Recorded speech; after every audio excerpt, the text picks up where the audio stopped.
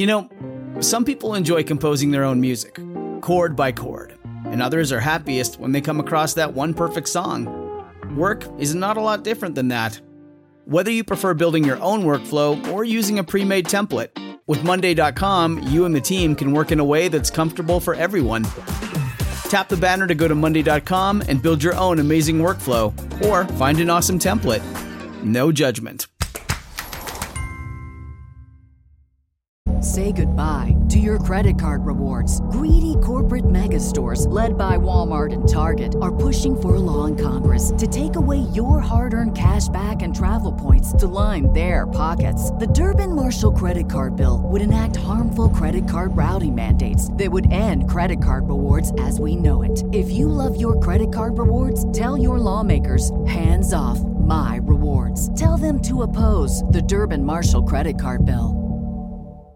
Election College episode number 285, Grace Coolidge.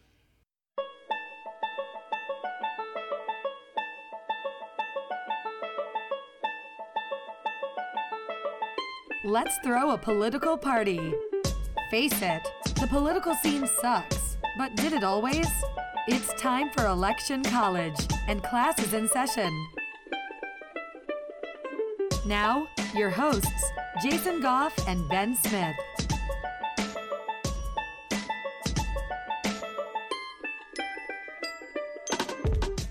Jason, we're back again for the 285th time. Actually, more than that if you count some of our bonus episodes and, whatnot.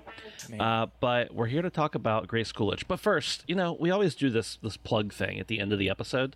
Today, it's going to be at the beginning. No skipping for you guys. Actually, you'll probably just, if you want to skip like 30 or 40 seconds, you can do that. Are we talking really fast now?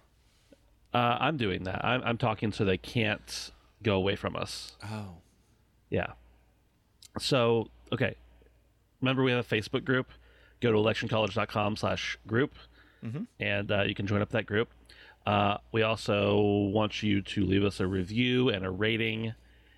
That's awesome. That's helpful to us. And then, as usual, don't forget about that Amazon link. If you go to electioncollege.com/Amazon, anything you buy, we'll get a small percentage of that. I just felt like we had to plug a couple things at the beginning of the episode for those people who bail out early. Yeah. Hey, people who bail out early and probably have 50 episodes of Election College on your device because you didn't finish listening to the last 50 episodes because you had 2 minutes left. We got you. Haha. Okay, so that's right. We're sneaky guys. So we're going to talk about Grace Anna Goodhue. Well, we better know her as Grace Coolidge, and she was born in 1879 in Burlington, Vermont. Burlington's a cool town from what I hear, but that's a different story. I might be going through Burlington, Vermont soon. Wow. Jason out there on the road, driving the RV, living the life. I'm sitting right outside the RV right now. Man, you're just... There I am. A world traveler. How far from your home are you right now? About 20 minutes. But I totally replaced the floor yesterday in the RV, so we're doing all kinds of crazy stuff inside it, getting ready for a launch later this month. So, launch. I like that. That's a cool terminology to say we're driving. Well, I like it. We're leaving our house. Forever. At the end of this week. But anyway, back to Grace. Yeah. So she was of English ancestry, and her father was Andrew Goodhue, and her mother was Lamira Goodhue, formerly Barrett. And she's the only child, which, says a lot of things for the 1870s because there aren't a whole lot of only children, being that families were a lot larger back in the day. And her father is a deacon and a religious man, and he kind of has some high and mighty posts. I mean, first, he's the steamboat inspector for the transportation company in Lake Champlain, and President Grover Cleveland had actually appointed him to this position back in 1887.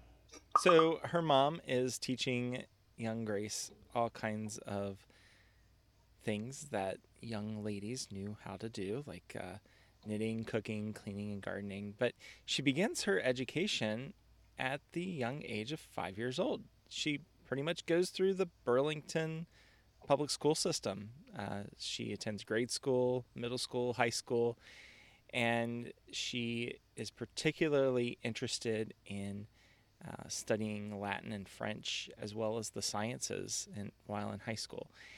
Now, she ends up going to the University of Vermont, and she founded the Vermont chapter of the Phi Beta Phi sorority. And she's involved in forensics there. She's doing Shakespearean plays, joins the Glee Club, and get this, Ben, she's the first lady to have earned her bachelor's degree.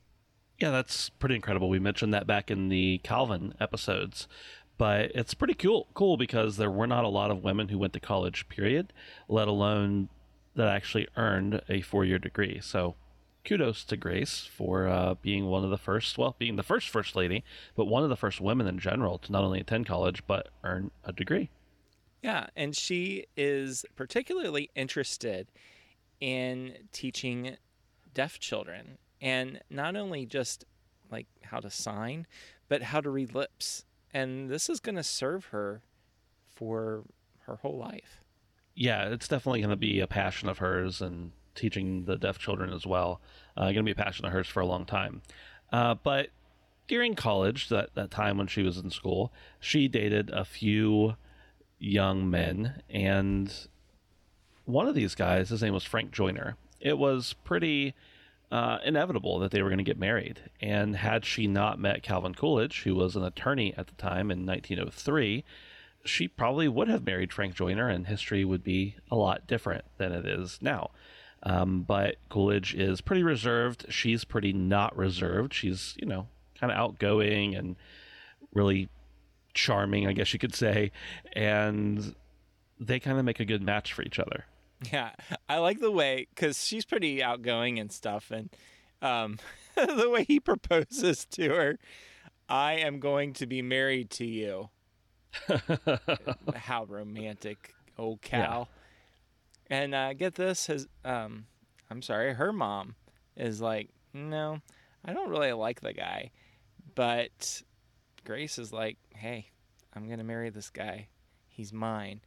And it seems to be kind of a rocky relationship there, with the son-in-law, mother-in-law dynamic kind of being weird. But actually later on, Coolidge, so you've heard about rocky relationships with in-laws, right? Well, such was the case between Cal and Grace's mom. They never did really get along, ever. Yeah, and it was even to the point where, and I mean, not that there's not some truth to this, but Grace's mom, after Calvin Coolidge became successful in the political sphere, said, well, okay, so you're successful, but it never would have happened without Grace. She was the one who catapulted you to that success. And again, yeah, there's some truth to that. But the fact of the matter is they get married in 1905 in October, and they get married in Burlington at the Coolidge House. So really interesting how that transpires. And they honeymoon for about a week in Montreal. They end up settling down in Northampton, Massachusetts, and they settle down in a place that we now know as the Calvin Coolidge House, and that's their longtime residence there. Well, in 1907, when Calvin Coolidge, this is just a couple years after they get married, he gets elected to the Massachusetts General Court. And then he moves on and serves 3 years as the lieutenant governor of Massachusetts before serving for 2 years as the governor of Massachusetts. Pretty much right away after that, he takes office as the vice president, takes office in 1921, and Grace is kind of flying under the radar. They're not really a bombastic, outgoing, crazy, in the public's face kind of couple. But people definitely knew who she was, especially as time went on. Yeah. So Harding dies, right? President Harding passes away. Calvin is the president. She's pretty much handling the social affairs of the White House in a way that honors her husband's wishes, but is doing it in a very tasteful way. So it's kind of laid back, not too outlandish, but they do enjoy parties where they host people for kind of like they do host parties, though. Probably the biggest social engagement at the White House during the Coolidge administration was when they threw a party for Charles Lindbergh following his transatlantic flight in 1927. They were known as being very devoted to each other, but as we mentioned in the Calvin episode, the second Calvin episode, she didn't really find out that he was not going to seek re-election in 1928 until the press found out. Yeah, that's a weird thing, right? I mean, that's like a huge thing that impacts her life, and she didn't even know about it until the press knew about it. Yeah, I think I would have gotten beaten upside the head if I wouldn't have told my wife about It kind of reminds decision.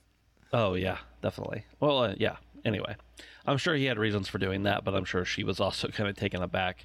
It kind of reminds me, and it's totally different, but sometimes I'll be at like a Rite Aid or something like that across from my business, and like look down and see my face on the front page of the paper. For those who are unaware, I am an elected official here in my town, and I'll like see my face on the front page of the paper, and I'm like, I wonder what I did. So that has got to be a weird feeling. It is a very weird feeling. And somehow they always get a new shot that I was unaware they took at a meeting or something. But anyway. Do you look like it's a mugshot? Like, is it always?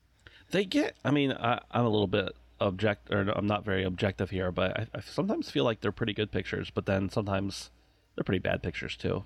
They're just, I don't have a naturally smiling face, so sometimes I'll be totally happy, but they'll get a picture of me and it looks like I'm angry, and I'm like, I don't remember being angry when that happened. So so anyway, I can imagine that's kind of what she felt like. Hey, oh wow, I read in the newspaper, Calvin, that you weren't going to run for office. Did you think you might want to tell me about that? So in 1931, I mean, she's very influential. People like her a lot. She throws these parties, but they're really dignified and not pretentious at all. And she receives a gold medal from the National Institute of Social Science. And then in 1931, she's voted as one of America's 12 greatest living women. And needless to say, there's a lot of women to choose from. So that's a cool honor. Yeah. Well, as you know, Calvin passes away shortly after he is out of office on January 5th, 1933. He's only 60 years old. He dies of a sudden heart attack. And even though Grace was without her husband for, a couple of decades, she continued working hard on behalf of the deaf. She was also active in engaging with the Red Cross and putting together scrap drives and things like that during World War II. She really kept private, although she was known as a very pleasant person all the way until her passing in 1957. It's kind of interesting to me, Jason, because now when we see first ladies, I mean, they have a big job too. I mean, the president is obviously making much different types of decisions, but the first ladies oftentimes have their own staff, they have their own calendar, they're going out and having appointments and stuff like that. She maintains kind of the same level of work and the same level of notoriety from before she was the first lady, during being the first lady, and then after being the first lady as well. And so kind of just seems like a very grounded woman. Was very popular, even though she wasn't exactly bombastic or anything. She wasn't out there trying to get people to take photographs of her and stuff like that. And people liked her. They buried her next to her husband and her son in Plymouth, Vermont, after she passes away. And yeah, she loved pets. She had a couple pets. She had a dog. She had a raccoon. Which I love that story. Yeah, go ahead. Okay, so Rebecca was the name of the raccoon, and it was the Coolidge's pet. That's the perfect name for a raccoon, by the way. Yes. Well, okay. The people, I don't know who decided, and ladies and gentlemen, do you eat raccoon? Like, is that something that people do? But that's precisely what happened. Rebecca was from Mississippi, and she was sent to the White House to be served for the 1926 Thanksgiving dinner. And the Coolidges were like, "Oh, hey, Rebecca, we don't want to eat you. Here are some fish. Here are some shrimp and persimmons. And how about some eggs? And the White House, go ahead, make it your home. Go ahead. And here's a leash when we go outside." I wonder if Rebecca had a litter box or something. I don't know, but I'm sorry, if there was a raccoon in my house, I wouldn't be too happy. Yeah, I don't know. Anyway, yeah, cool. What other there's probably, we should probably do an episode sometime on White House pets, because I know there have been a few different ones that were not like dogs or cats like we normally see people have pets these days. Yeah, there's even a White House pet museum out there that... Really? Yeah, I don't know too much about it. Hey, if anybody knows about it, do let us know, because I have searched on the internet to find out where this place is, and I saw something about it being in Williamsburg, and I think I saw a billboard for it in South Carolina. So if you know anything about it, we'd love to do some research, maybe even from a first-hand account. Yeah, drop some info in the Facebook group. Again, that's facebook.com/group. I'm sorry, that's not right at all. Don't do that. It's electioncollege.com/group. And shout out to Johnny, who has been posting some cool stuff of different places he's visiting. Visited Lincoln's Cottage recently, which my buddy Kevin works at, actually. So make sure if you're seeing any historic sites, or even if you just see a marker along the side of the road, you post that in there. Those are always cool. And again, don't forget to sign up for that group. It's electioncollege.com/group, and we'd love to have you. Yeah, and don't forget to leave a rating and review, because that does help get the podcast in front of more people. If you're listening to this right now, you're pretty much a rock star, and you've probably already done that, and you've probably already joined the Facebook group. And who knows, you might have even purchased something using our Amazon affiliate link, and you might have even joined us for Patreon, because let's face it, you're pretty late into the podcast right now, and I'm starting to ramble, but we do have a Patreon account, electioncollege.com/Patreon or patreon.com/electioncollege. It'll get you there. We'd love to have your support, but, we understand. Thank you all for listening very much, and we'll talk to you next time.